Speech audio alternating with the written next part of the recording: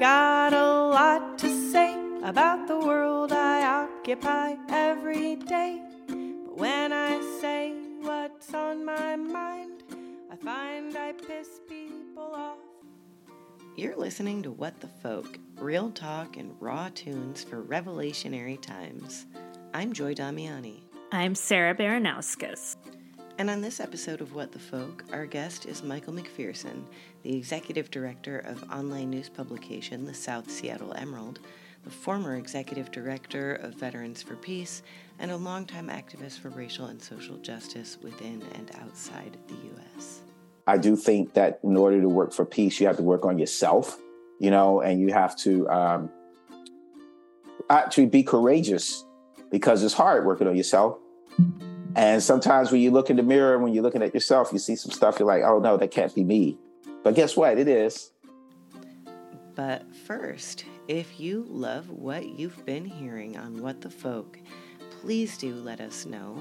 All you have to do is drop a 5-star review or a rating, or, you can even email us at whatthefolkpod@gmail.com, and we'll probably reply to you.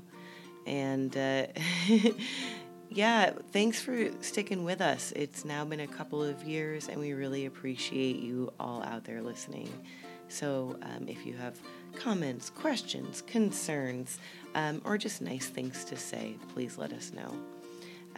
And now, here we go, jumping in with Michael McPhearson.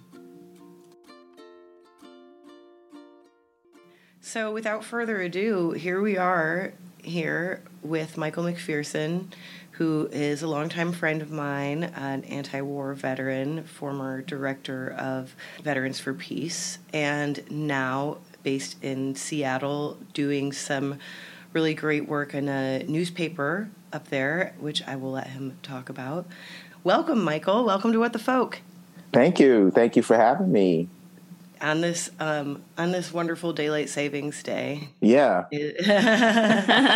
Lost an hour. That has thrown all of our body clocks off. I feel like it's an appropriate time to throw our first very difficult question at you. I hope you're ready. Michael, how is your apocalypse going?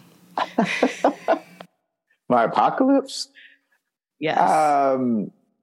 I guess maybe I don't look at everything that's happening that badly as being an apocalypse. So my apocalypse is going okay because, right now is obviously, maybe it's not obvious to everyone, but it is very different. I'm 58, be 59 soon. I can't say, and that's a long time and it's not, right? Yeah.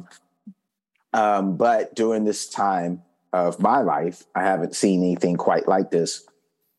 But, and when I say this, of course, COVID, this 100 years ago. So that's one thing. But just the politics of our country right now and the division and the rise of white supremacy and patriarchy and just everything negative. It's always been there. It's been simmering, but I can't say I've seen it rise like it is now. But I look at history and I think about my ancestors, and they've gone through worse. They went through worse. I think the only thing we have that's worse is climate change as a challenge that we need to face, that they certainly didn't.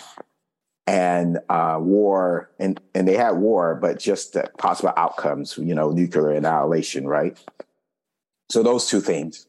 But on a day-to-day life basis, like my life is wonderful compared to my ancestors, So when I look at that and the sacrifices they made so I could be on this show with you right now, I can't really put things in the category of apocalypse.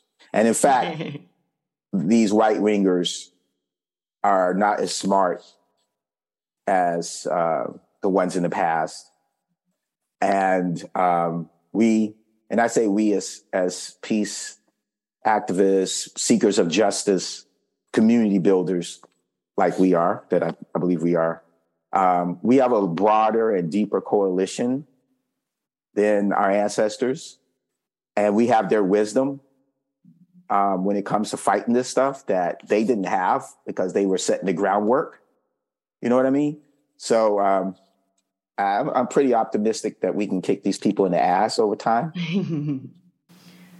I love your optimism, and I actually do share it, and I think that it's something we haven't done in a while on this podcast is kind of go into when we say apocalypse, we're not necessarily saying like bad as in I mean yes bad, but more of like the traditional the etymological background of the word, as in like the unveiling, the great unveiling that we are experiencing now, which is kind of seeing the carefully placed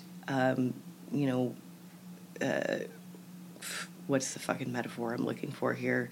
Wool pulled over. The whatever, like when the sheets are pulled off the bed. Is that? Yeah, the wool's pulled over your eyes. So well, yeah, I was like, yeah. I was like mixing my. I was like, the wool's pulled off the bed. No, that's not what it is. Yeah. Jesus, apocalypse words is hard. But yeah, but like in that sense, what you're saying is, it's actually in keeping with that. We are seeing kind of for the first time in modern history, like really the inner workings very exposed, and we're able to, like you said, we have this, opportunity to rise up in ways that we never did, and we are also experiencing like a connectedness thanks to the internet. And, we have this way of connecting with each other and exposing the powers that be in ways that we never had before. And so with that in mind, I would love to, I would love it if you could tell our What the Folk fam a little bit about your background and how you got into, first, how you got into the military, how you got into doing anti-war work, and how you ended up in the place where you are now. Okay. I do want to say that I do understand at times getting a little bit depressed and saying, oh my goodness, this is impossible. So don't get me wrong. I do understand that. But again, I have to look back. And when I do that, I kind of like shake my head and say, come on now. You're like disrespecting those people who went through so much more. So that's basically, but I do have to do that in order not to get, depressed. So, yeah. So I grew up in Fayetteville, North Carolina. Fort Bragg's located there. And I have a pretty deep history of people serving in the military. My grandfather served in World War I. I have uncle that served in World War II. He actually served in the same division that Patton was the general over. Sergeant major, first sergeant, master sergeants, just a lot of military. So I grew up around the military, respecting soldiers, seeing families doing well from what I could see from the outside. I didn't know what post-traumatic stress was, right? My mother was a very independent person and didn't take much junk from any men. So she ended up marrying 3 times. So her third husband, my second stepfather, or my first stepfather, actually, he was in the military. And so I lived on Fort Bragg. And I bring that up specifically because he was a Vietnam veteran, and his family said that he was never the same when he returned from Vietnam. And I remember that as a child, like 10 or 11, 12 years old. And he had a drinking problem. He had a drug problem. And that's the reason my mother and him divorced. So I saw what military families have many go through, but I did not know what was going on, not until I've gotten older and learned what post-traumatic stress is. So he had that for sure. But seeing my friends graduate, go into the military, come back driving nice cars and all that kind of stuff. Going in the military is one of those things you do when you grow up in Fayetteville. You know, a lot of my friends went in the military. Some didn't, but most did. So it was a career path. So I went into the military between my junior and senior year of high school, into the reserve, went to college. So I was enlisted, went to college, became an officer, became a field artillery officer, went into the 24th Mechanized Infantry Division, which I believe is 3rd ID now at Fort Stewart, and fought in what they call the First Gulf War. You were going to say something? I was going to say I was also stationed at Fort Stewart in the 3rd ID. Yeah. I don't think we've ever made that connection before, No. but I didn't want to interrupt you. So yeah, that's something. Right. Yeah. So I just wanted to say, same war from back in 1992, everything we're doing today, it's the same conflict really. And how did I get in Veterans for Peace? After September, well, I had started getting involved in activism, but domestic activism issues, specifically that impact the Black community disproportionately, or just the Black community. And I started to see, because I'm always concerned with everybody. I mean, my mother's a woman, so I'm concerned about, and some people say, oh, your daughter or your mom's a woman, so you're concerned. Well, whatever. I am concerned about it. What happens, and I've seen the trials and tribulations my mother went through as a woman and then being a Black woman. So I saw intersectionality growing up. So I've always been concerned about different people. And I saw peace as being like this umbrella. And it seems like we're fighting the same monster, but kind of in silos. That's what the conclusion I had come to. So I was starting to look into peace things. And before September 11 happened, I was looking for a peace organization, not anti-war. I came to the anti-war through a peace lens. So I was looking for a peace organization, and I had gone to a peace action rally against Star Wars right before September 11 happened that summer. Then September 11 happened, right? So it kind of changed the trajectory of things. And my wife at the time was the executive director of the ACLU of New Jersey, and she was speaking at an event, Civil Liberties after 9/11. And there was another veteran speaking at it that was in this organization called Veterans for Peace. And she told me, you should go listen to this guy and see what it's about. So I said, yeah, I think I'll do that. Turned out it was David Klein, who at the time was president of Veterans for Peace. And I was just totally, I thought David was awesome. So I said, let me go talk to this guy. And we talked, we became fast friends. I got involved in Veterans for Peace, and voila, I was kind of stuck in VFP. Yeah, so that's how it happened. I'm kind of curious. You said you approached, your work from a peace lens versus an anti-war lens. I feel like a lot of people think that's interchangeable. I'm kind of curious how you might, suss out the difference between those two and why it's important. Right. Well, first of all, peace is not the absence of war. So right off the bat, although you need to end war or not have war to have peace. But let's say we did that doesn't mean we'll all be peaceful. And I don't think peace is a utopia either. Right. I think my definition would be everyone respecting each other and especially life itself, and working towards everyone having your basic needs, right? Like that's a goal that everyone shares. There still be conflicts about how to do it and stuff like that, right? And people I'm sure. Yeah, right. And there'll still be some violence, but it wouldn't be something that would be the norm and the first go-to thing. That's what I look at. And peace is not just. So while I was in Veterans for Peace, there was a board member at the time who is also now a advisory board member named Margaret Stevens. And at the time, president of the Veterans for Peace was Patrick McCann. The three of us came up with this thing called Peace at Home, Peace Abroad. And so when you understand that you have to work for peace here at home, and abroad at the same time, then all of a sudden you realize you can't just be anti-war, because if you're just working against U.S. foreign policy and war, and you're neglecting what's happening here, you can't really work against U.S. foreign policy and change it towards peaceful, because the U.S. foreign policy is a manifestation of the things that are happening here too, right? So that's why I distinguish between the two.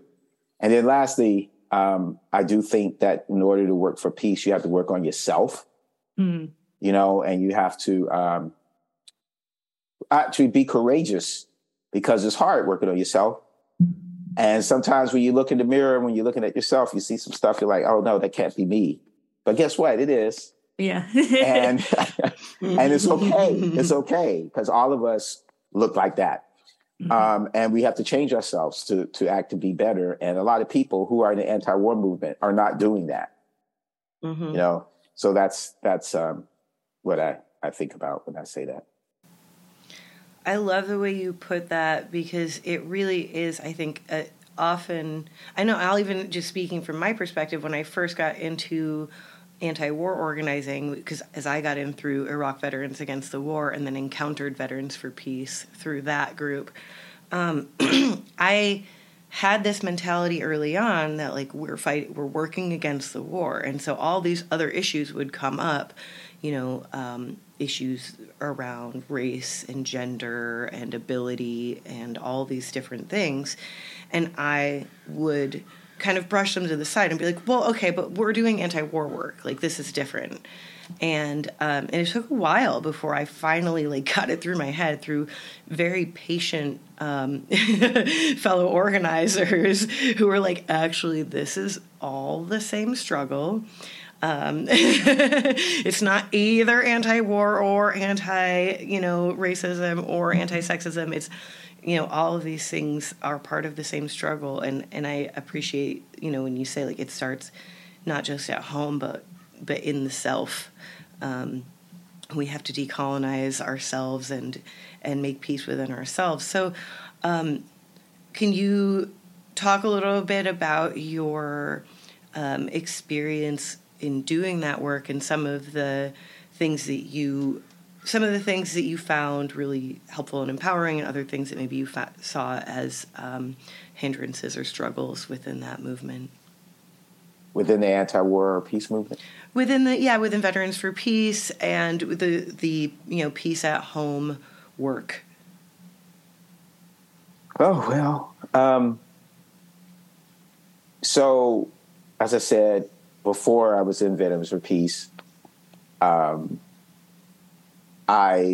got involved in issues affecting the Black community. So I joined the NAACP when I was in Memphis, but I really didn't do much while I was there. I really got more involved when I moved to St. Louis. So I got involved with the Universal African Peoples Organization, which is kind of a Black nationalist organization in St. Louis, and the Organization for Black Struggle there as well. UAPO, Zake Barudi was the chair of that, and Jamala Rogers, the chair of OBS. I bring them up in NAACP because it's kind of a spectrum. NAACP is a little more moderate, but still standing up for Black people and pushing real hard. The history of the NAACP. It's very deep. And then you have people who you could say are more radical, but definitely, like I said, Black nationalists. And I learned a lot during that period of time working with them. And I didn't, and I've been the kind of person, I'm not a cliquish person, so I got to know all kinds of different people and other movements as well during this time period. So, like I said, I began to see that we're all fighting kind of or pushing against the same thing, and I'm like a person who's for stuff, right? So peace seemed like it's something to be for, and it kind of brings us all together.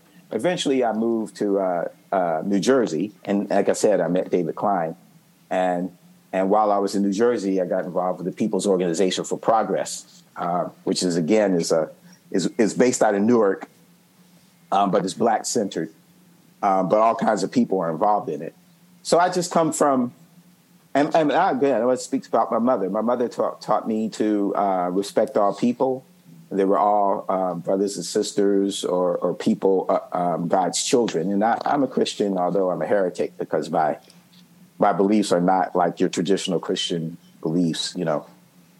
So I've always looked at the world through a lens of, okay, we got to figure this thing out, right? So coming from that tradition, and I think generally Black people feel that way, or we would have had an armed insurrection trying to separate ourselves from the craziness that the United States has been towards us. But we believe, I think, as a people anyway, in democracy and the ideas of community and things of that nature. So we've always pushed this nation to be better and live up to the ideals that it claims it has. That's what we do as Black people. And I believe that. So when I got involved in Veterans for Peace, though, first of all, it's mostly white. So, and they were all older than me. Mm-hmm. And a lot older, like 10, 15, 20 years. So I was a little concerned, is this going to work out? But they were good people. David Klein was an awesome person. Gene Glazer is a World War II veteran. He's no longer with us anymore, but he was a medic. I loved Gene. He was an awesome dude. You know, so I met a lot of great people who are not with us anymore and who are still in Veterans for Peace. I guess what I started to see is this anti-imperialist point of view that some people think of as being anti-American, and sometimes it is. Like the United States is the devil, and that if there was no U.S., everything would be perfect type of mentality. But these were the people who were standing up against U.S. foreign policy and wanted to change it. So I'm going to work with you because that's what we need to do, right? And I might not agree with all your points of view and stuff, but that doesn't matter because we have a goal and you're good people. So let's move forward together. So for a long time, you know, I would continue to do the work I was doing domestically, especially with Black organizations. But I would also work in the anti-war movement, again, which is more anti-war than peace, you know, and try to bridge the gap and talk to the anti-war movement about how to be more effective and that we need to be more of a peace organization and that these domestic issues actually do impact what we're trying to do and vice versa. And most importantly, anti-war or even peace, you can't do this by yourself. You need these domestic policy people, the people who are pushing up against what's happening here at home. You need them. They don't necessarily need us. You know, you need them in order to change things. But over time, I saw that there seems to be very little appetite within a good-sized circle in the anti-war movement for really living up to the values they profess when it comes to what's happening here at home. And even more importantly, relationships that I saw specifically within Veterans for Peace, where we have younger vets, you know, and I'm older, like I said, I'm 58. So some of the patriarchy and ways of seeing the world, I was able to deal with those older veterans, and it didn't bother me enough to where I don't want to have anything to do with you. But a lot of the younger veterans who are a little more impatient when it comes to the kind of change that they want to see. And also, I think a big part of it, because there was a lot of conflict, and the younger veterans trying to say to the older veterans, this is my perception. We came here because we know we have things to learn. We don't want you to tell us what to do. We want to work together. Mm-hmm. And then when there is conflict, you know, who wants to fight with somebody that could be your father?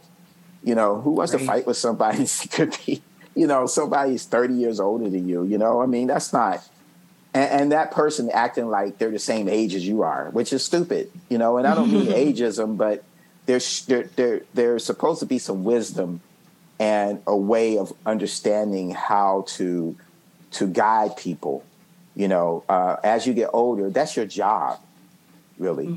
Is to provide guidance, not to tell people what to do, but to be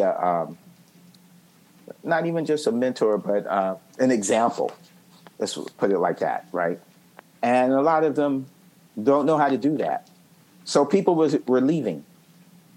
And people that I care about and learned a lot from, and I wasn't going to be able to learn the things that I could learn from veterans who are younger than me, from the veterans who are older than me, and vice versa, right? But I learned a lot from them already. So I want to be in relationship with younger vets, but you guys are driving them away, and you all are dying. So at some point, there's not going to be any more of you, and I'm going to be the only one left in my age group, and all the young vets, I'm not going to know them anymore because you ran them off, And so that's at a personal level that it was like time for me to step away.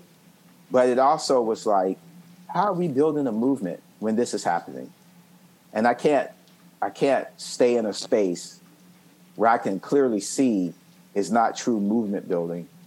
We're not building power, and we're cannibalizing ourselves. So that's just on the movement. What am I trying to do? So when you took the personal and what I'm trying to accomplish and put them together, and I was not seeing, where this was going, it was time to find other spaces to be part of. Yeah.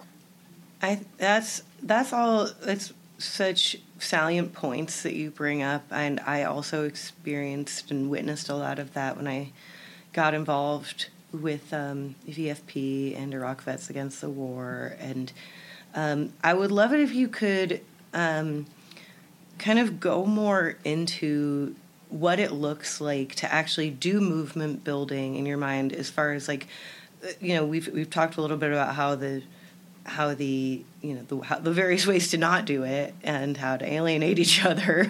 We're all great at that. I'm super good at alienating people, it turns out. But it is, what you're touching on is like the much more complicated and difficult work of like building interpersonal bonds and building community. And so I would love to know more of how you have, since you weren't finding a space for that in those organizations, how have you progressed from there? Have you found spaces to do that, and what does that look like?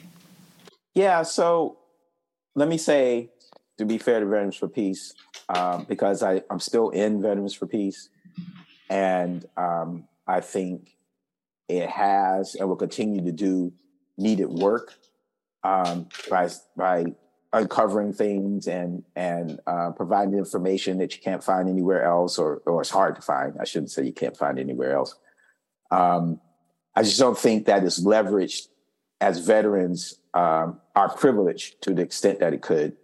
And I was in VFP. I mean, I was ED twice, 11, 12 years. So, so I can't say I didn't find any space. But what it was more so is that I started to see how people were being treated, and it was like, oh, wait. So it took a while.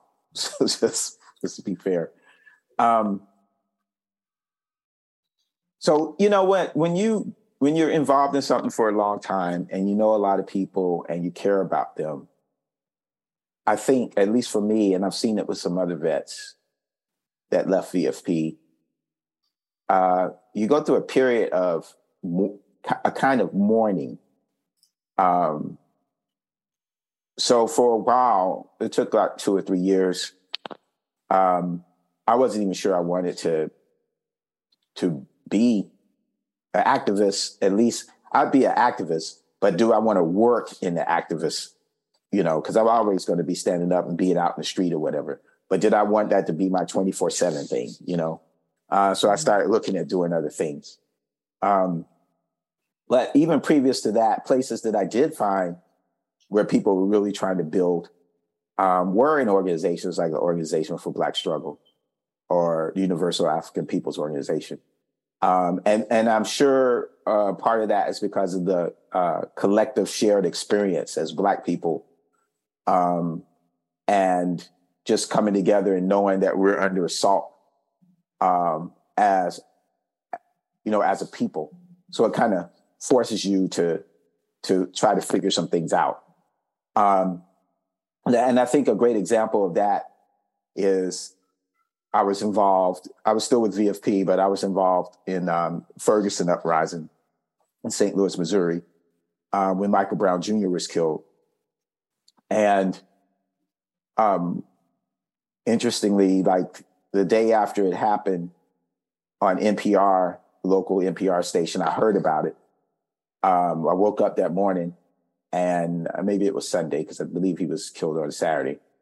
And I was like, well, I'll hear more from OBS or Universal African People Organization. I knew at some point I was going to be involved, but who knew that the young people were going to like take a stand, and this was not, not going to be like your regular old person gets killed by police and, we go through the things we usually go through. And the Black community across the spectrum, from the Urban League, the NAACP, the Universal OBS, the Nation of Islam, the New Black Panther Party, across the spectrum, we're able to come together to support the young people there, and really progressive people, you name it, from Palestinians to, this was something, Palestinian organizations, all the way over to Zionist organizations.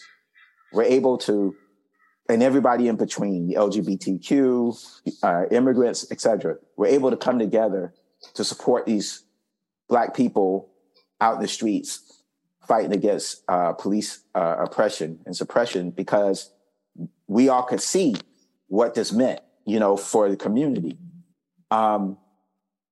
So I think building power and community means understanding what is actually happening to people and identifying with those people, and realizing that you could be one of them no matter who they are. So as a man, when I see something happening to a woman, I can't just be like, oh, that can't never happen to me.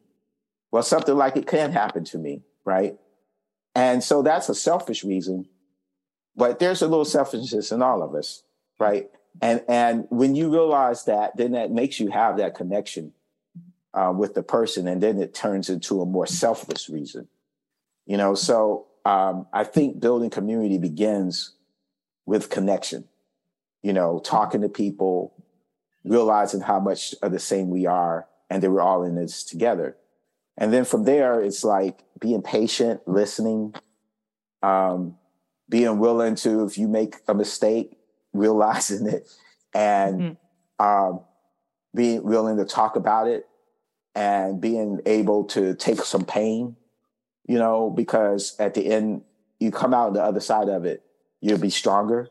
That self-evaluation part is so important, because you can't really build those strong relationships with people that maybe you are part of the oppressor group, right? It's hard to build relationships with people that you have a hand in suppressing if you're not willing to listen. And the system thrives off of those divisions. So we can't build power if we're not building relationships across those divisions. And then the other thing I think is really important is really, really important is not being self-righteous and expecting everybody to be where you are, because then you isolate yourself, right? And isolation is not building power. You have to reach out and meet people where they are. And as you do that, everybody's not going to come along, but some people will. And if you're not reaching out and meeting people where they are, you're never going to find those people. And the system has a way of pulling people to it. So if you're not finding ways to engage and pull people in your direction, don't worry about it. They're going to get organized by something. When I say something, it could be a hobby, or it could be watching football every Saturday, or, going out to the club. It's going to be something people get organized into.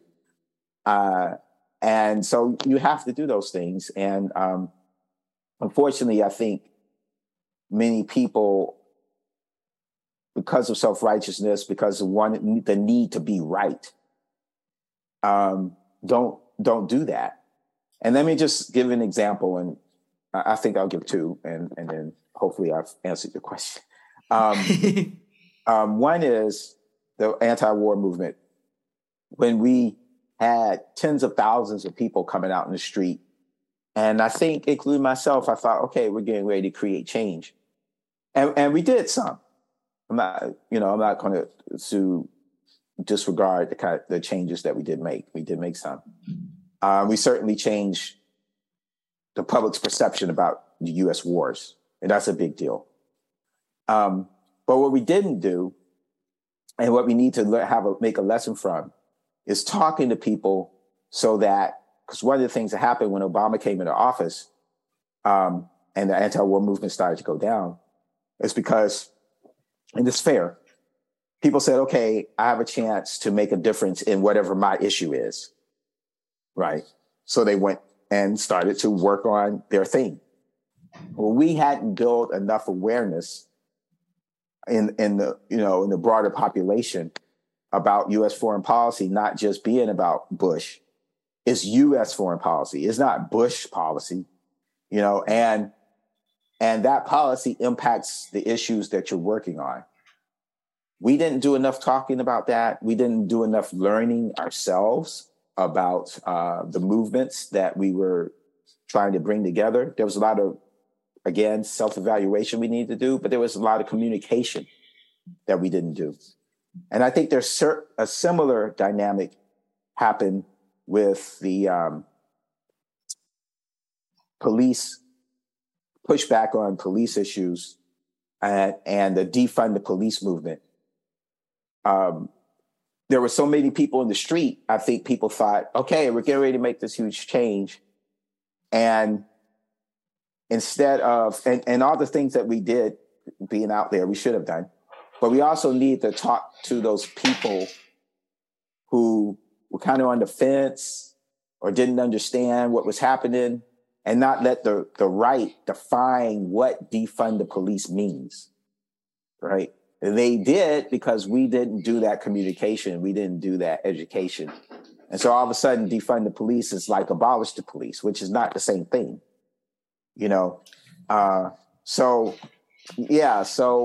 again, communication, self-evaluation, patience. Communication is really big, I'd say again. And seeing yourself in the people around you, I think is how we build power. I think that's a really important framing that you're providing, because for myself, especially when I first got involved with anti-war work and organizing in any capacity, and I still can be this way to a certain extent. If I see a thing a certain way and I don't feel like other people see it that way, then I'm not necessarily the best at coming to a place of understanding and a place of healthy communication. I'm oftentimes going to feel unsafe with whoever those people are, or I'm going to feel like I need to go work with other people who do get me or whatever, so it is, it's the hard work. Hold on, kitten. He was so good up until right now. But I think that what you're touching on is actually, communication and healthy conflict resolution is the revolution. That's essentially what we're working toward. Because if we have healthy communication and conflict resolution, there's no room for war. There's no room for oppression, because we're solving things. And our egos can get in the way of that so effectively, and the systems that are benefiting from our conflict, like, absolutely love it when we're in those spaces. So I know, I appreciate the way. First of all, I appreciate that you stuck with that effort in that space for so long, and I appreciate that you're, you're not burning out in the same way that you could, because we have. And I mean, I don't know. I don't want to like project onto you. I mean, I'm basically what I'm saying is like you're continuing to do the work and continuing to ask questions of yourself and others, which is, I think all that any of us can really do.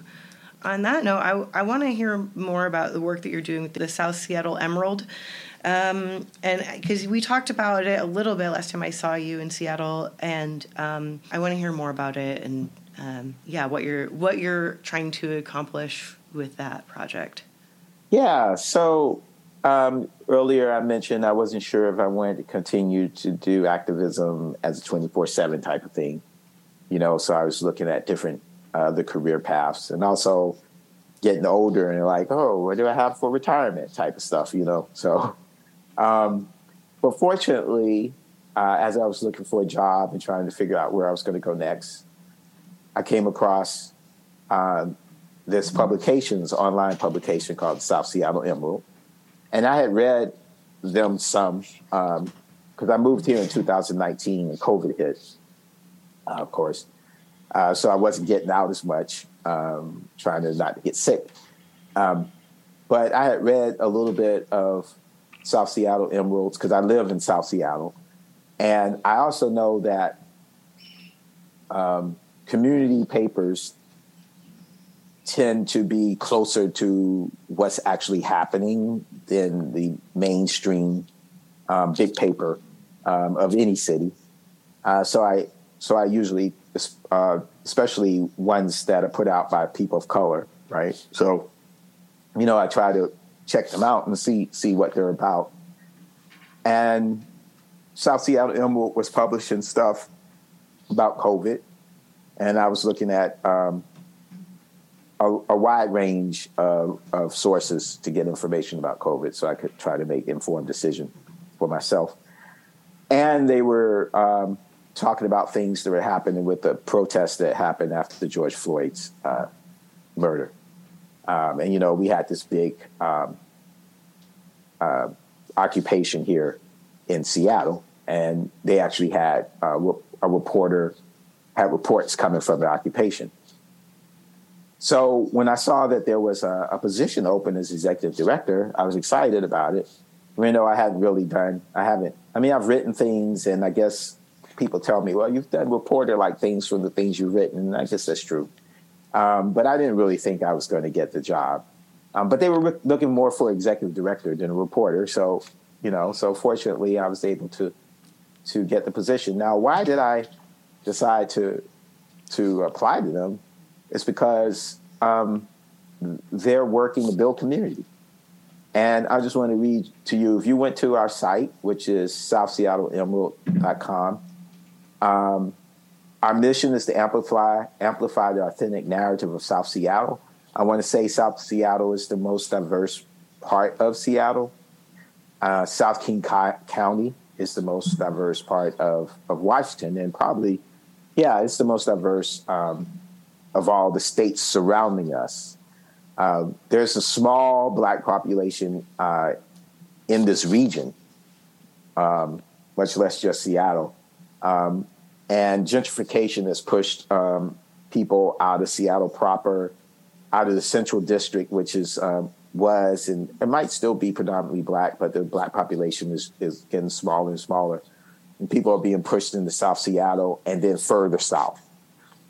So the South Seattle Emerald, we report on a broad things that affect the broader community, but we try to focus on things that impact South Seattle.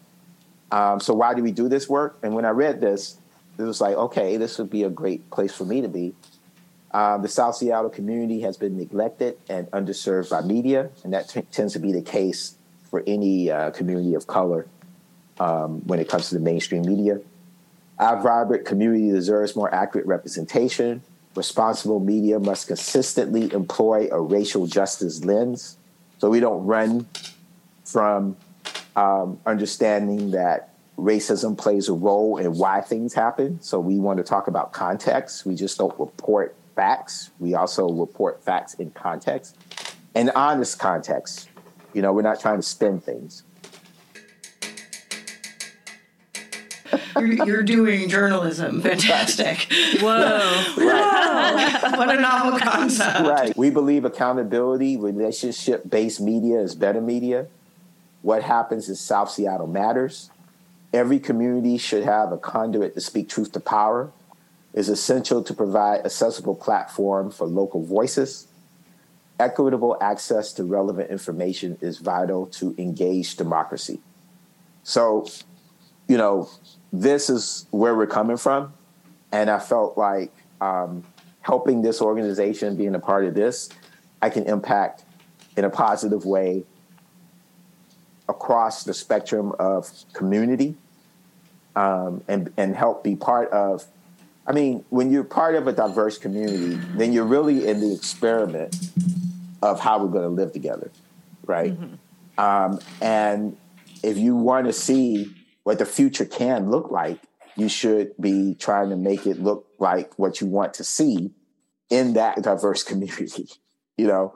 So, hey, it was like the Lord blessed me and put me here. And then I got blessed again that I got this job. So let's make it happen, you know? So that's where I'm at. Well, I'm really happy to hear you're doing that work. So much of, you know, what I teach about, I work with a lot of freshmen coming in doing college research, is those kind of issues around information access and also information assessment and media literacy. And it is really overwhelming and hard to teach about because there is so much information right now. I think a lot of the traditional ways we've talked about what are reliable sources don't really apply anymore. I mean, I can't even tell my students a peer-reviewed journal is always 100% right all the time, you know? So I just would love to hear your perspective from someone in independent media about how we can maybe teach folks to think a little bit more critically about media and, you know, diversify their media diet and, you know, how to kind of engage with other narratives. Because I do think the role of independent media right now is really important, and in some ways has gotten easier with the internet, but in a lot of ways is getting a lot harder with the sort of continued conglomeration of, you know, giant media companies buying up everything.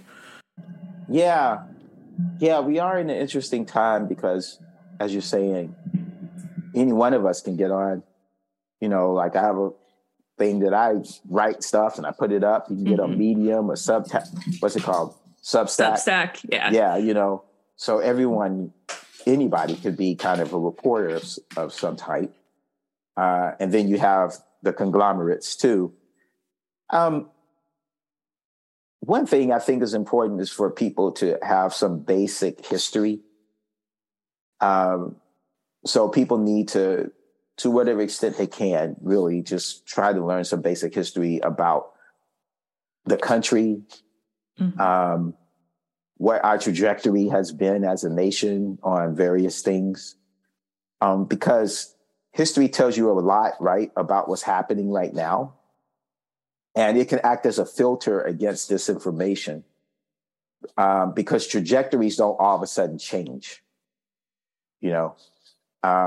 And if you get too caught up in the moment, then you don't know what to think because everybody's argument sounds legitimate, right? But then if you pull back and look at the historical perspective, you can start to see, oh, that argument doesn't really make any sense because of what happened over the last 30 years.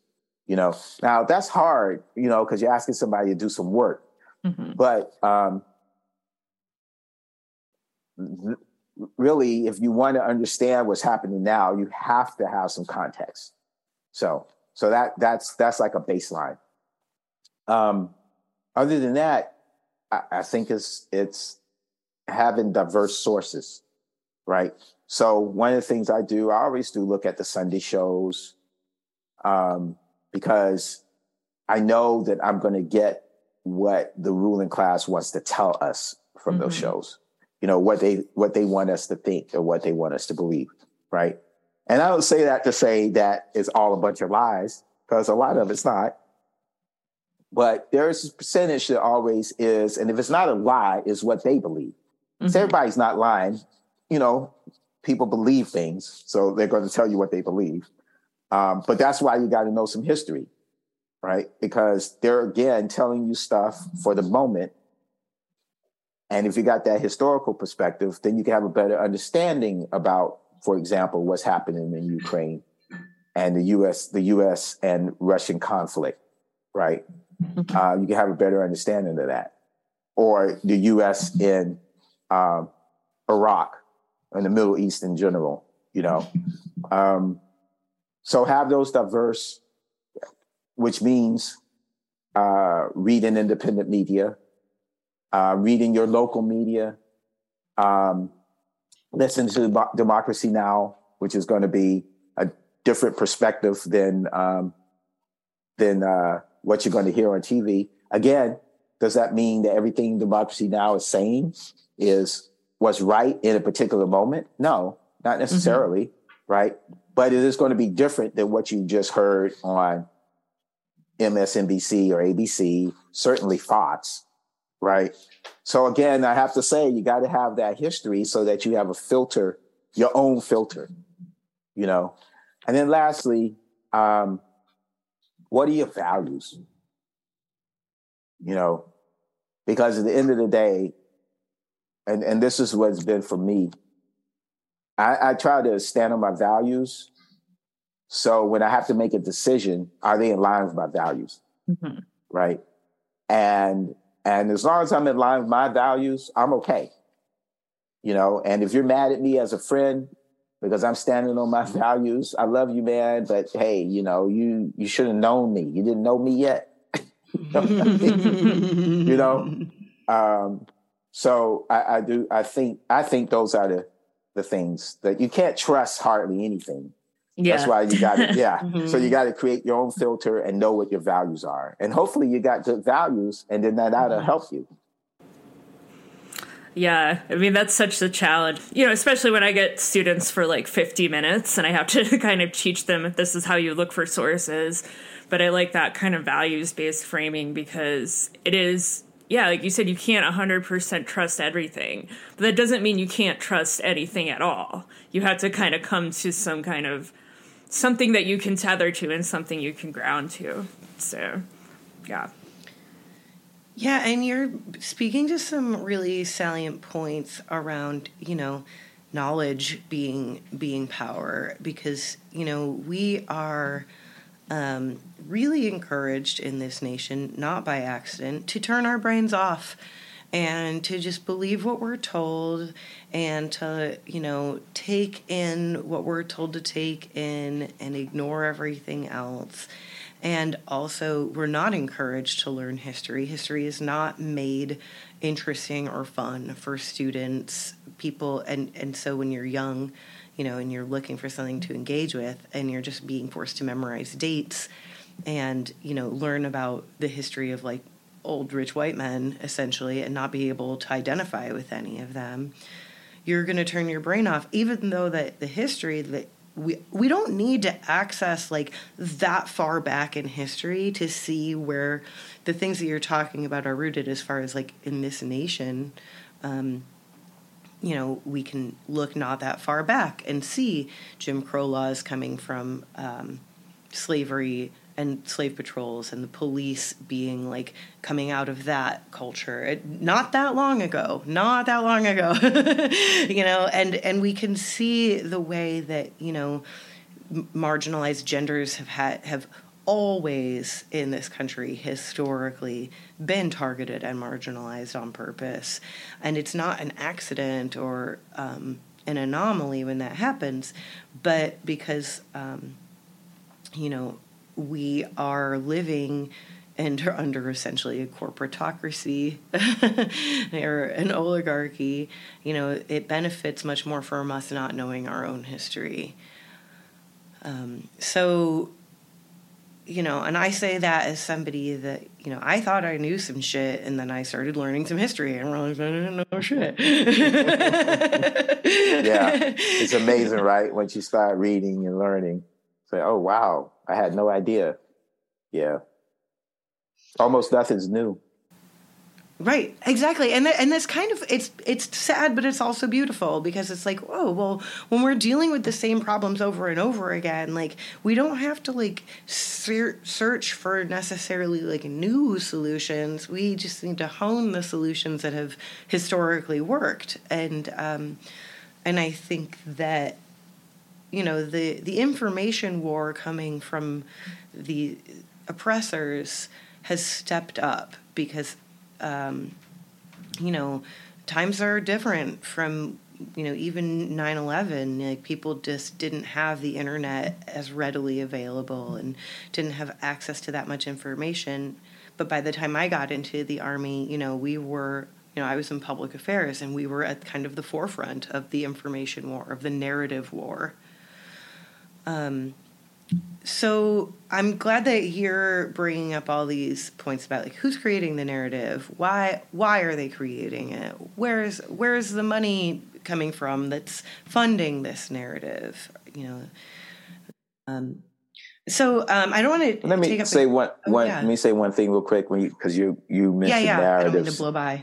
No, but this, I'm glad you said it, because I didn't, and I believe people think in narratives.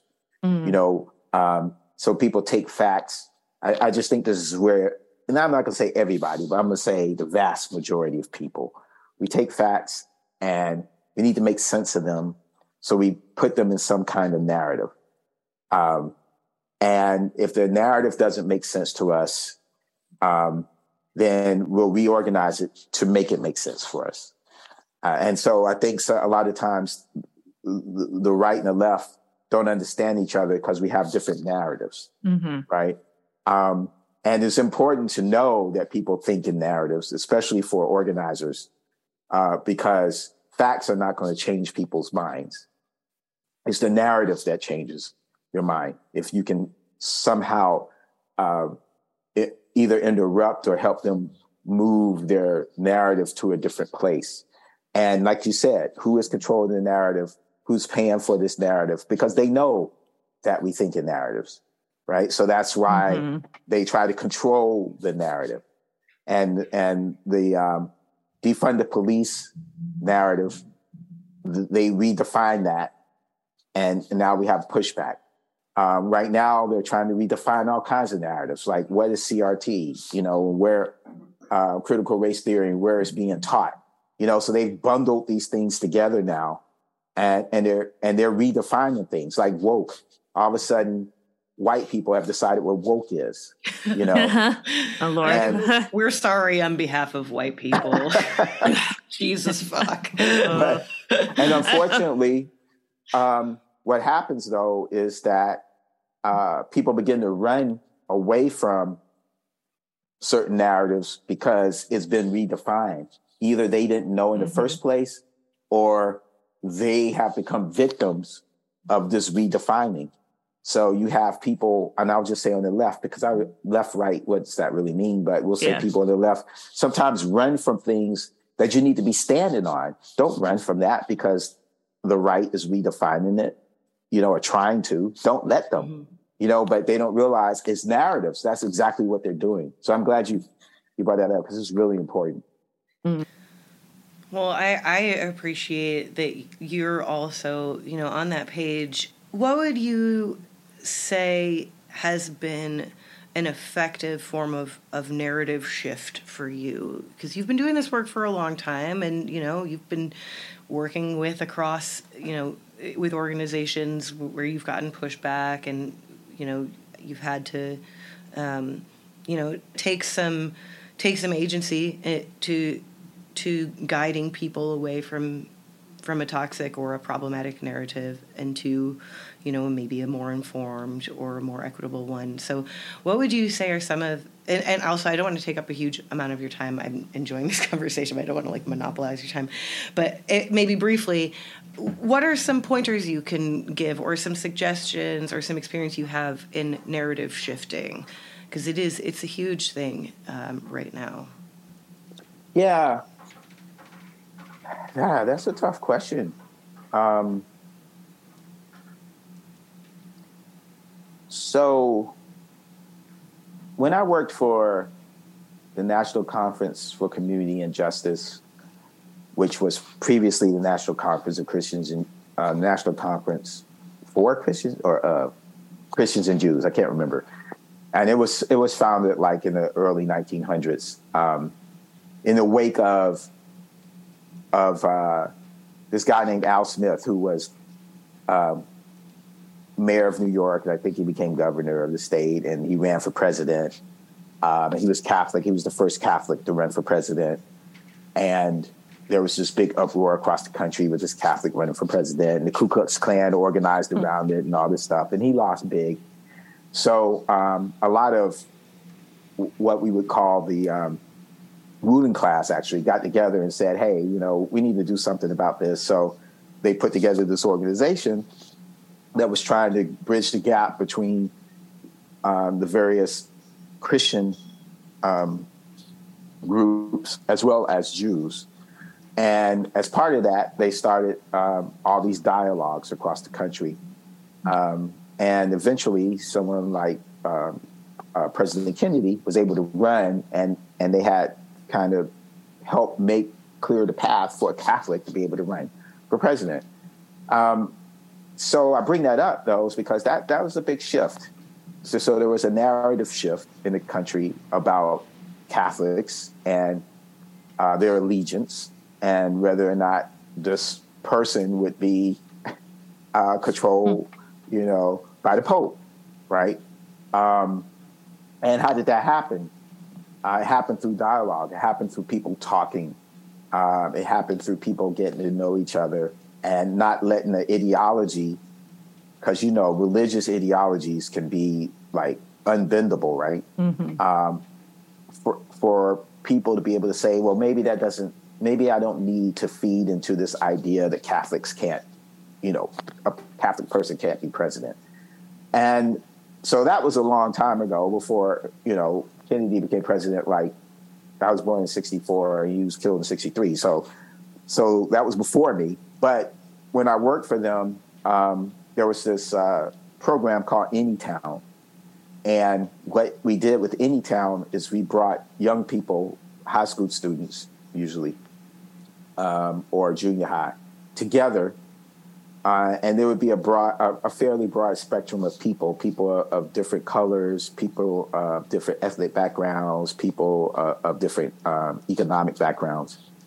And we talk about the different structures. This is the stuff that right now, when they talk about the left is trying to be woke and, change our culture and all this stuff. Well, this was the kind of stuff that they're talking about. Where we get together and we talk about racism and we talk about patriarchy and we talk about immigration and we talk about class. We talk about all of it, mm-hmm. right? And we would do things like a privilege line where, did you have books in your house when you were growing up? And you take a step forward, and people who didn't, did you have more than 5 books might be the question. The people who mm-hmm. didn't would just stand there, right? Did you have... et cetera, et cetera, et cetera. And then at the end of it, you'd see somebody way up in front going all the way back, right?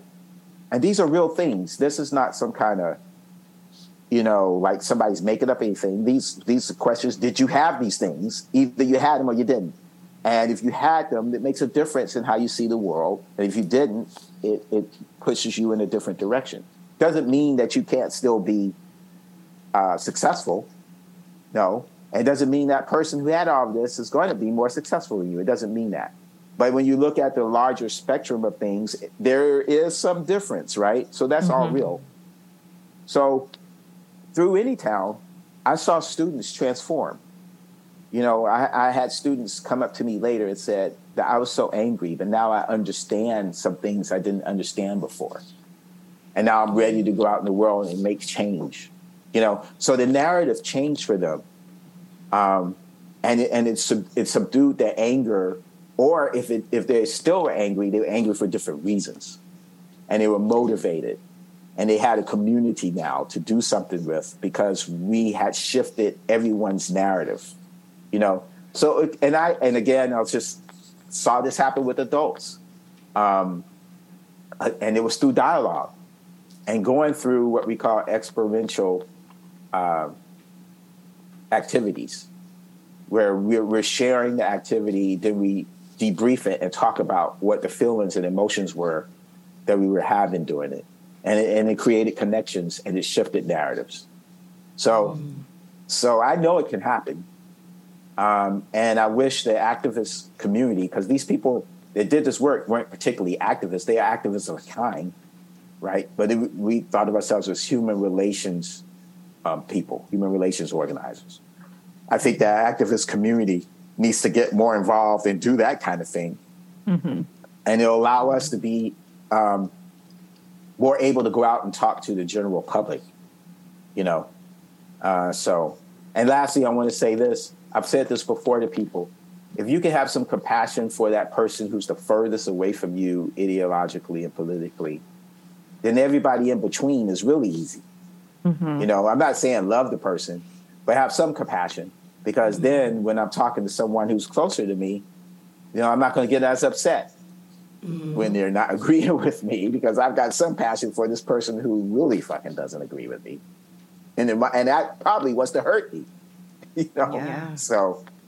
Yeah. And that's definitely, I think, a challenge that we face on, in progressive organizations, especially now, and especially with the internet, folks, kind of bringing it full circle, you talked about, you have to work on your own ego. It's like, are you calling this person out for yourself or because you actually care about these issues?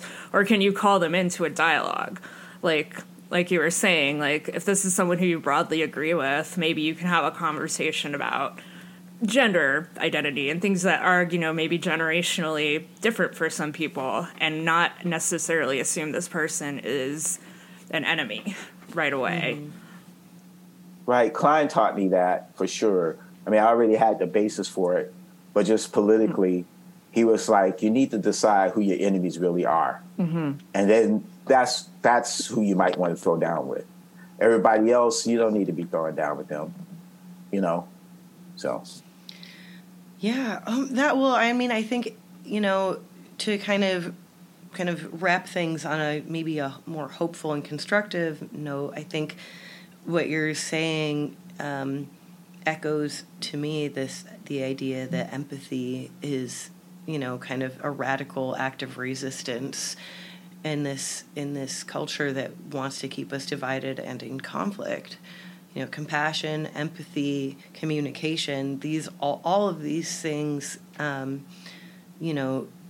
make a world without war possible. And it's hearing you say these things, it just reminds me that there are a lot of ways to have constructive hope and, to work within this incredibly oppressive system and take back our humanity and reclaim our ability to communicate with one another.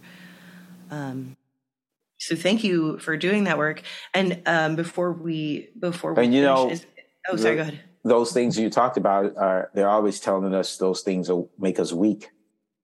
Right. So, and right. Isn't that interesting? Mm-hmm. Mm-hmm. Right. When it's the opposite, it's strength. Narrative. Yeah. Yeah. I used to go, really hard on people who I saw as having the wrong narrative, and I would get personally offended by their wrongness. And, I'm not saying that I have recovered from that entirely. I definitely get that way sometimes.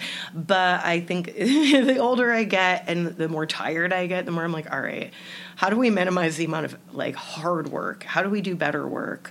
And usually that means, taking a step back, not taking other people's narratives personally, and like asking questions like you're doing is with a newspaper. You ask questions, you listen to the answers, and then you see our shared humanity. Just like in the military, so many of us, just got along in the military because we could see our shared struggle as being owned by the government, and we're like, all right, let's just have each other's back. It's, so, and yeah, that's part of the reason why I love talking with veterans on this podcast and just in general, self-aware, veterans questioning that narrative, because we do know how to come together. We were trained in teamwork, actually. So, like, that this is a thing that we're kind of uniquely situated to help build if we can get out of our own way. Mm-hmm. Mm-hmm. Yeah. So I guess to wrap things up, I would love if you could just tell us a thing or two that's giving you hope, and in this life, in this apocalyptic unveiling that we're going through. What's keeping your boat afloat? Yeah. Well, things like this, people having these types of conversations. We always say young people are the future, but younger people are the future. It's not, it's a cliche, but it's actually true at the same time. So seeing so many people push back, taking charge. I think my generation, especially in the Black community, maybe we were a little too reverential, or maybe not too respectful, but for that leadership just above us. We kind of didn't push them as much as, because they were like the civil rights leadership, and they did so much. So maybe we didn't push them as hard maybe as we should have. This generation is pushing really, really hard. And just the fact that there's more intersection, people coming together across issues than ever before, and there's more, there's a base philosophy now around that. And the fact that the right is pushing back, because when they say woke, part of that is that intersectionality, that all these people, there's a movement and they want to name it. So they decide to take something that Black people use because, we're like the boogeyman scarecrow, just wave some Black people in front of everybody, which is okay, because that makes me know that, oh, you're afraid. So, and you're afraid for a reason, because you see things are changing, right? So, so that gives me hope too. Yeah. Awesome. Thank you so much for joining us. Sorry, I didn't want to cut you off, Sarah, if you had another thing to say on that. Oh, I was just going to ask, where can people find you? We'll include links, obviously, to, the Emerald and, some of your writing if you would like. But if you have any kind of social media or anything that you'd like people to follow. Right. So I forget my own social media. I'm barely using mine anymore, so not using social media is the new social media. Right. All the coolest people are shadow banned at this point, so everyone I want to hear is already being suppressed. I just got to go find them. Right, really, So you can, my Twitter account is, and I'll tell you in just a second. It's I should be able to remember this, at MT McPhearson. So it's my first name, the initial to my first name, Michael. Mm-hmm. T is for Tyrone, and then my full name. So that's my Twitter account. And then I have a Medium. You just look me up on Medium. I write sometime there. Cool. And also sometime I post something on something called MTM Daily. And I can send you the, Great. all that. Sweet. So, yeah, that's it. Sweet. We'll have all that in the show notes. Okay. Awesome. Yeah. Thank you so much. Yeah. Thank you so much. It's been a great conversation. Great I really appreciate you all reaching out to me. I'm always honored when someone wants to talk to me. So it was Got fun. good shit to say. Thank you. Thank you.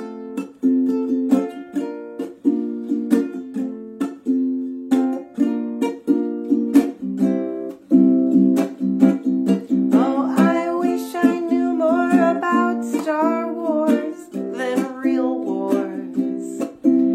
I wish I knew more about Jedi than drones. Yeah, I wish I knew more about Obi-Wan than about the civilians we've recently bombed. Oh, I wish I knew more about Star Wars than real wars. When you mention the Force, you think Skywalker. I think of our Air Force exploding Iraq or Afghanistan. And I don't know much about Star Wars, but I think we might be on the dark side.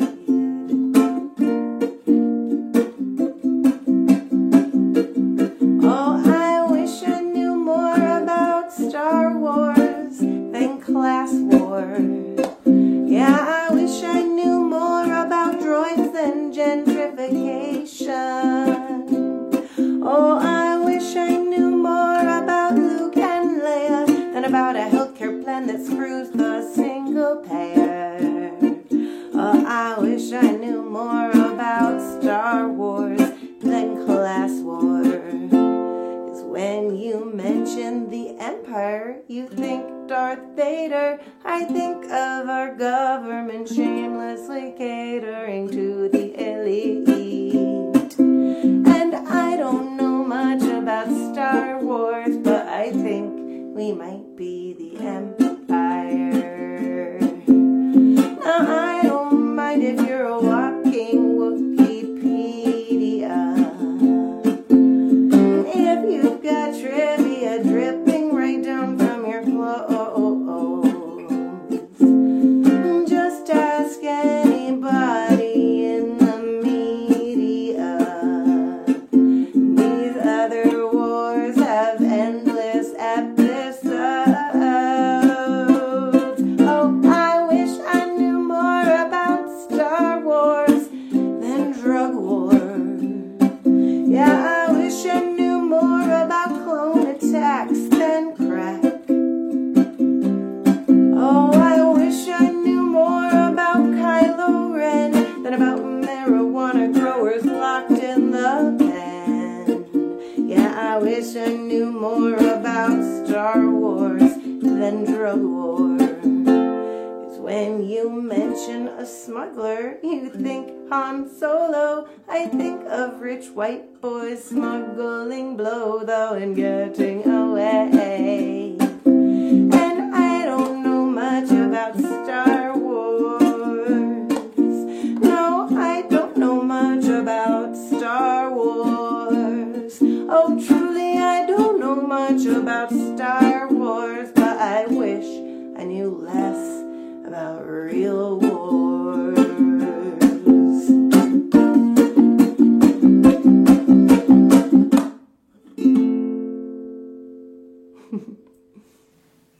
Recording in progress.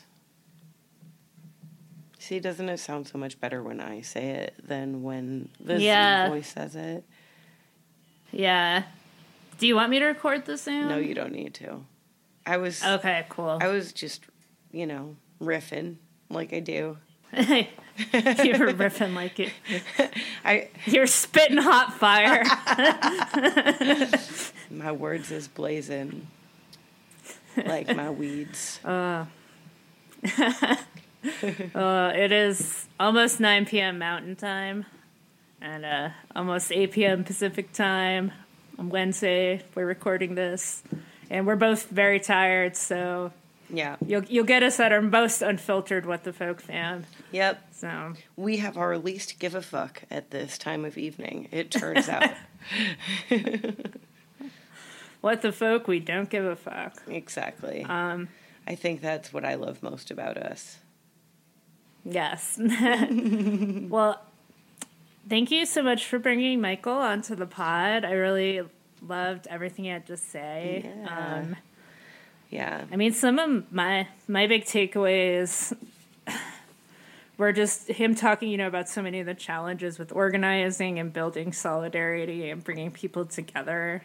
Mm-hmm. And that's definitely something I think about a lot because I feel like, I don't know, I get frustrated at this, but this is probably something I'm frustrated about because I'm not always good at it. Like, I feel like the real challenge of building solidarity, we've been having all these great conversations about, gender and patriarchy and race and all these things, but we have to learn how to hold all of those threads at once while still finding a way to bring everyone who's being fucked by the same system together without losing sight of all those other threads and layers. I think that can be challenging for a lot of people because it's like easier for our minds to be reductive about something. Like, It's all about class, or it's all about race, or it's all about gender, it's all about this, or it's all about that. And it's like, no, it's about like all of those things all at once. And sometimes those things are going to matter more in certain contexts than they do in others. Right. So. Right. When you're dealing with, everything problematic everywhere all at once, as it were, you have to we have to learn how to filter better, we have to figure out which hills we really want to die on, which is actually kind of a terrible metaphor considering we ostensibly only do die the one time. Side note, you only die once, I think would have made a really way worse marketing campaign. For the army? For anything. Yoda would not have flown. But yeah, no, really just also to be less, more aware of our filters, more aware of community building, but also have personal boundaries, which is, I think the delicate dance, because, we can talk all we want about inclusivity, but then when we're trying to protect ourselves from harm, that can kind of go out the window. But that's part of the work. Yeah. Yeah, and figuring out exactly, like you said, where those boundaries are. Maybe my boundaries are different than your boundaries. Maybe I'm able to have conversations that you can't have, and vice versa, vice versa. I don't know. My mom always pronounced it vice versa, and then I read it, and I was like, in my mind, I was like, you're wrong. Because I even at a young age, I knew you don't just tell my mom that she was wrong. So either way, I don't know how. At this point, I've come to a place of acceptance. Pronounce it how you want. Yes, we're inclusive, at least in the way we can pronounce vice versa. Ooh, and you know what? Speaking of inclusivity in pronunciation and language, I was also one of those people for years and years who was very particular about grammar and usage and punctuation, until I learned that part of decolonizing ourselves means decolonizing our language, and, accepting and understanding that everyone's coming to every language from their own place. But especially English, there's so much colonialism and imperialism and oppression just couched in English, in the English language, and the way we expect it to be used. Yeah, and so much class stuff too, to have that access to education, and sometimes even to have the access to education to know what the right words are always to say, to be the most up to date with what folks are preferring to be referred to for especially in this time when people don't, I think, sometimes give people enough sensitivity there, at least initially, to be have you had the time to be online all day learning about these things? Right. Maybe you haven't. So that's, I think we need to get a little better at sussing out when someone's coming from a place of genuine wanting to harm people, or just genuinely not knowing and not necessarily making it about us or about I don't know if I'm articulating right, but yeah, I think about that a lot because, I work in academia, and I think there's this assumption that if you don't write a certain way or talk a certain way, you're not educated.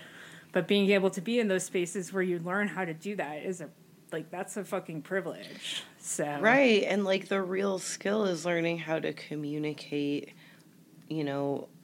across different languages, and learning how to interpret someone's meaning behind what they're saying, which I admittedly am bad at. I'm a very literal person a lot of the time, and often completely, like, things will go over my head because I'm just sort of like, wait, what?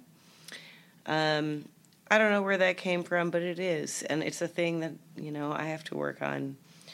It's like, honestly, if we're being, for me, my theory, is if we all would just focus on communication as like the, pinnacle skill, like the most necessary skill that a healthy, sustainable, community could need, that communication is where we all break down.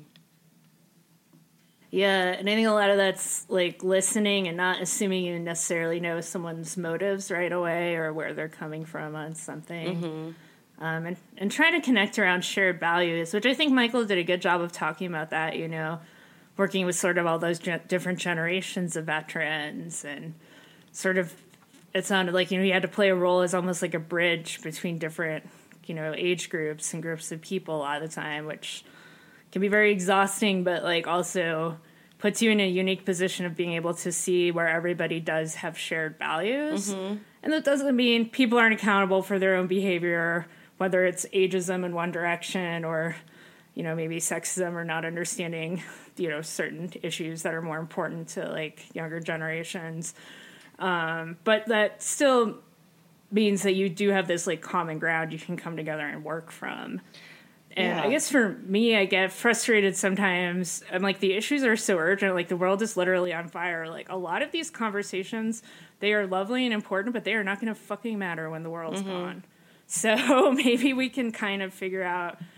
But, like, it's a multi-level game, and we got to play all of it all at once. So, Yeah. Well, I mean, it is really interesting, as we read every day more and more about climate change and, the damage done by all of the world's largest polluters, which, spoiler alert, are, a few corporations and the United States military as the biggest polluters, on Earth, which I guess you could consider the U.S. military as a corporation as well. It's just, the military-industrial complex. And then, like, a few other corporations are the largest polluters, and they're not stopping. And so we're watching in real time as the Earth actively tries to expel the parasite that we have become.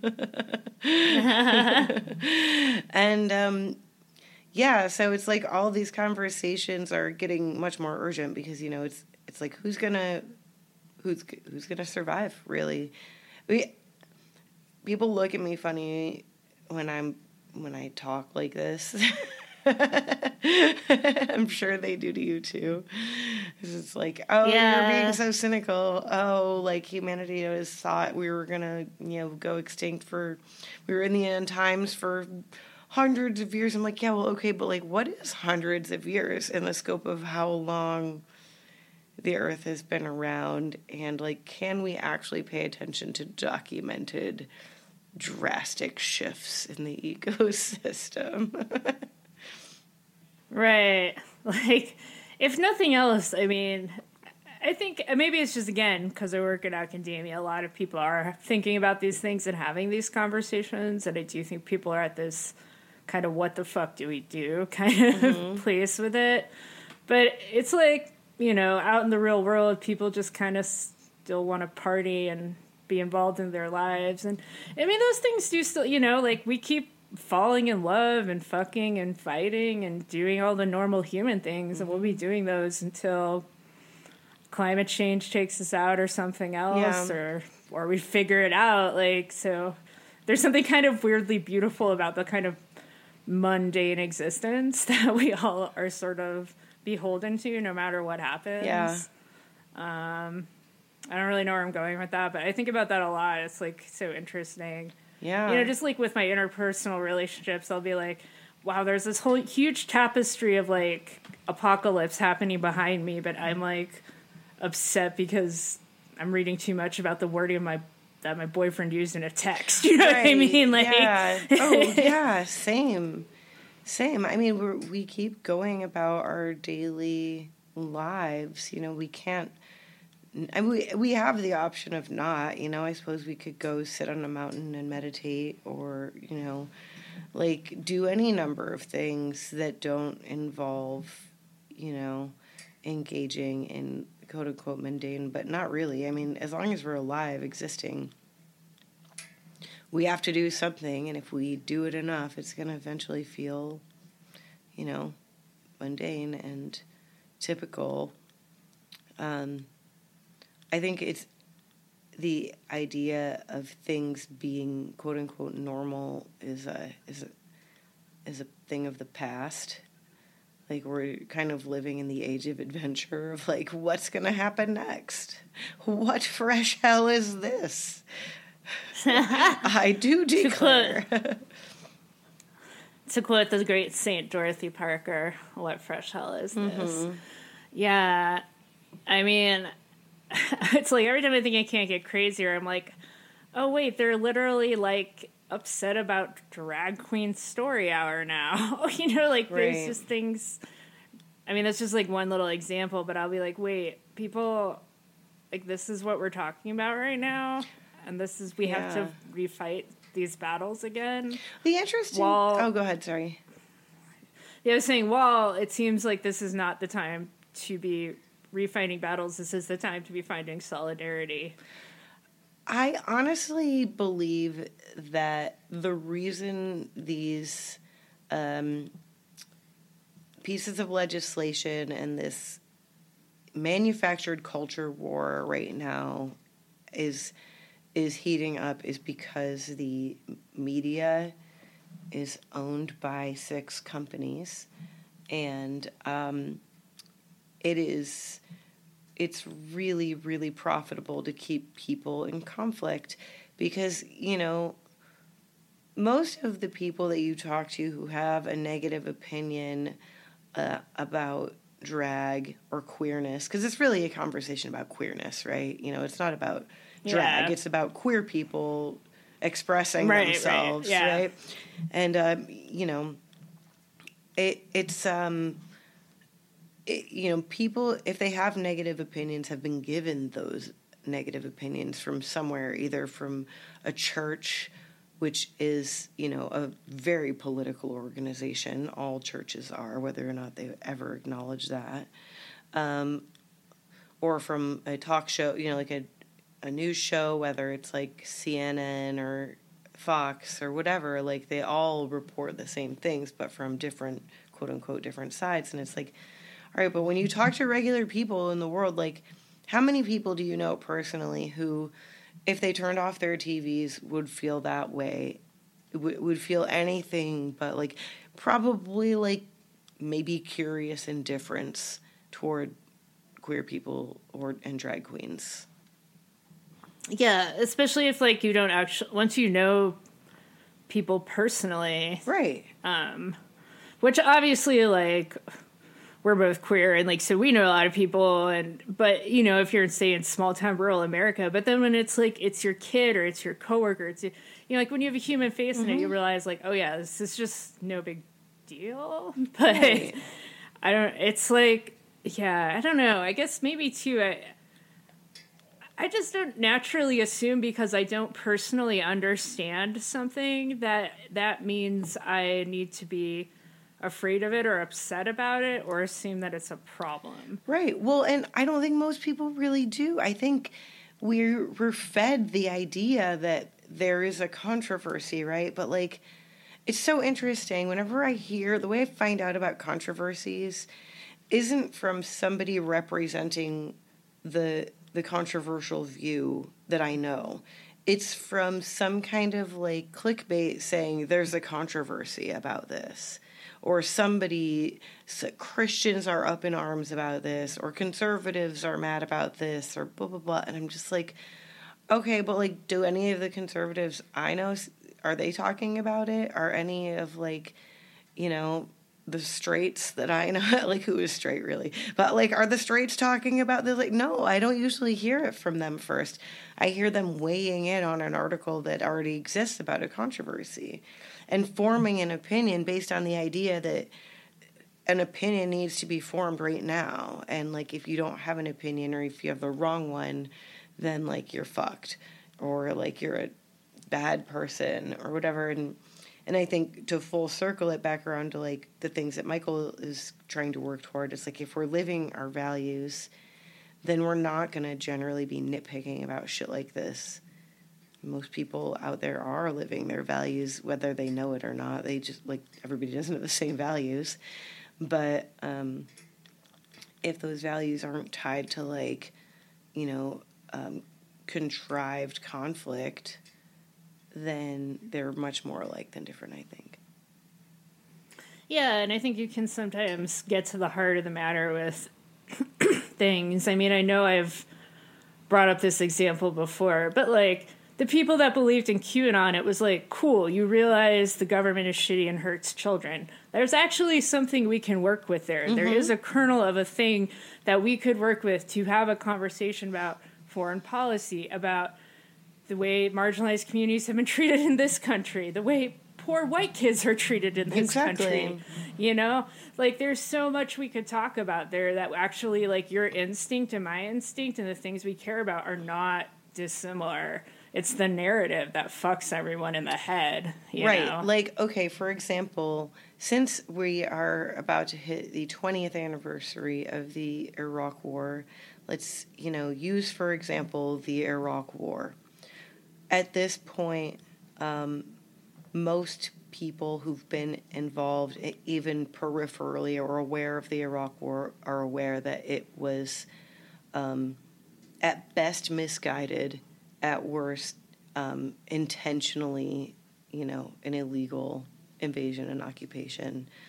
And they all have suffered for it.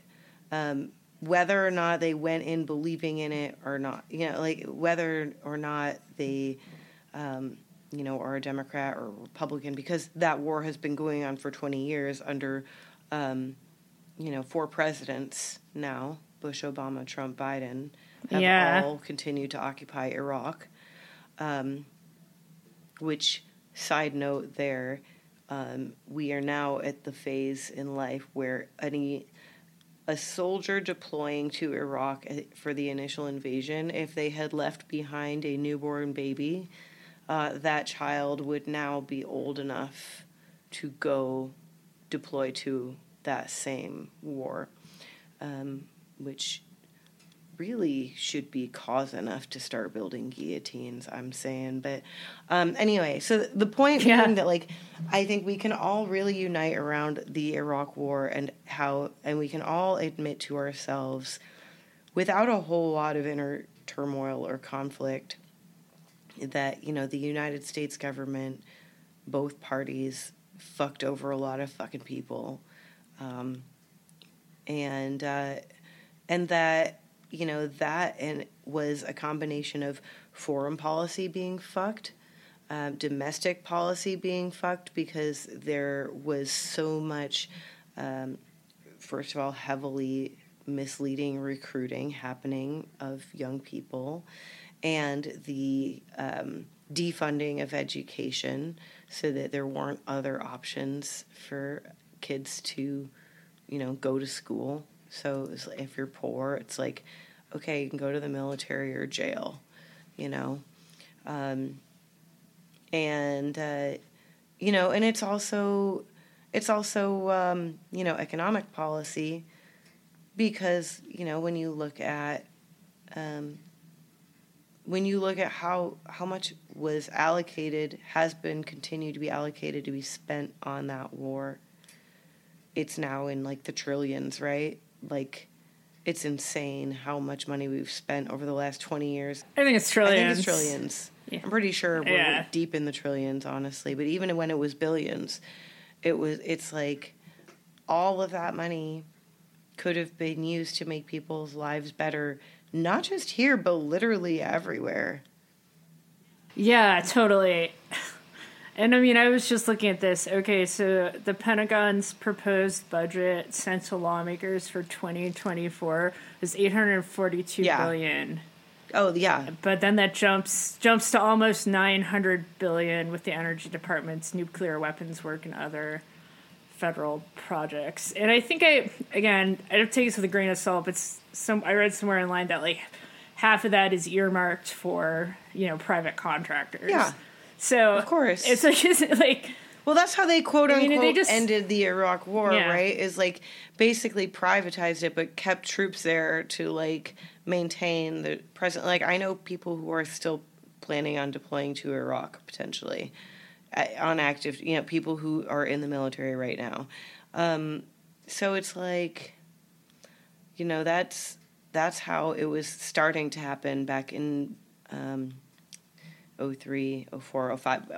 By the time I got to Baghdad in 05, we were already starting to see things get privatized all over things were already privatized. Halliburton, KBR had most of the contracts for the base infrastructure, and then there was, all of the shady, private contract, like guerrilla, what's the word? It's not, fucking assassins, Blackwater, that type of thing. The Eric Prince people. Yeah, and I guess to kind of bring it full circle, I guess when you start talking about things like this, there is that point where it's like, well, it's really hard to wrestle with it. And so maybe there is the thing where you're like, okay, let me fight about what's immediately in front of me. But all we really have are our relationships with each other to pull us through this time. Like, we can't necessarily on our own change any of these things, but together, which is why they want us divided and arguing about culture war stuff, we can actually push the needle. But it does kind of start with, like you were saying, coming into those spaces of communication and relationship building. Yeah. Which is hard because we're all fucking basically on a prison planet where we've chosen to learn through trauma across a thousand incarnations. If you subscribe to the school of thought, if you don't, you're still learning through a lot of fucking trauma in one incarnation. So either way, like, I don't know who designed this system, but I really hope there are other planets where they do it fucking better, because I would like to go to that in the next go around. I would like to go to there. Yeah, seriously. I'll be the first to admit, like, I suck at that kind of thing. Like, I'm way better at ideas than actualizations when it comes to, like, the next level communication and not telling somebody to fuck off when they say too much ignorant shit in a row. Like, honestly, so anybody out there who's listening and is like, who are these bitches, like, talking out their ass about communication, blah, blah. Like, yeah, we all have to talk out our ass a little bit until we can make it real life. I think. Yeah, that's true. Fake it till you make it, motherfucker. Fake it till you make it. Speak your reality into being. Yeah, so that's how we manifest that shit. Yeah.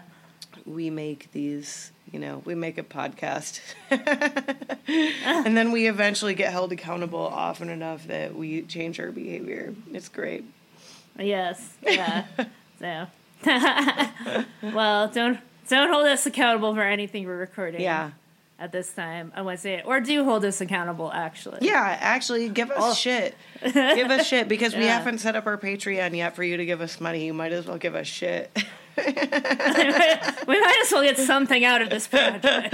I get a lot, actually. I really love... No, I get a lot. I know you mean that. I know you're just fucking around. But, like, honestly... I am fucking around. Conversations like this right now, and, like, the one with Michael that we got to have, I feel like it gives me a lot of hope and motivation to, like, just keep my wheels turning and keep my fires burning.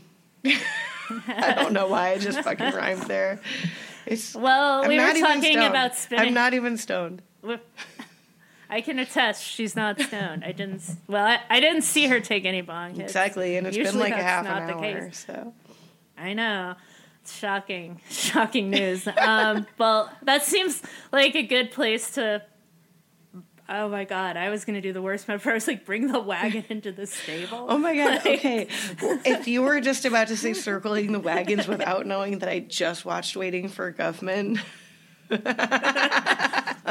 if anyone is listening and doesn't know why that's funny, just fucking look up Waiting for Guffman circling the wagons. Yeah, you'll thank us for watching Waiting. Yeah, just like my bud tender did.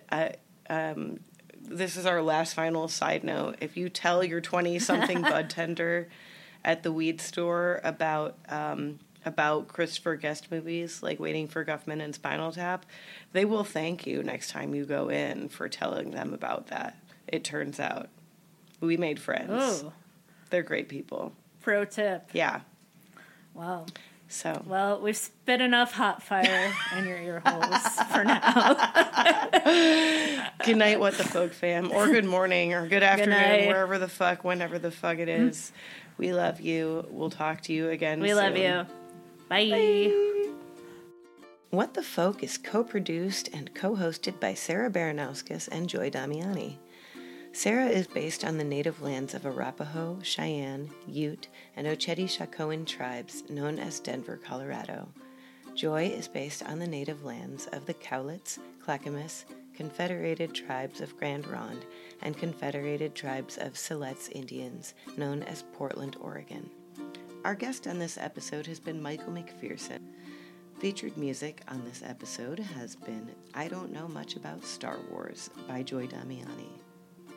As always, if you appreciate what you've been hearing, drop us a 5-star review. Show us some love. We love you, and all we can really do in this world of ours right now is keep showing each other love. So until next time, What the Folk fam, we love you. Don't let the apocalypse get you down.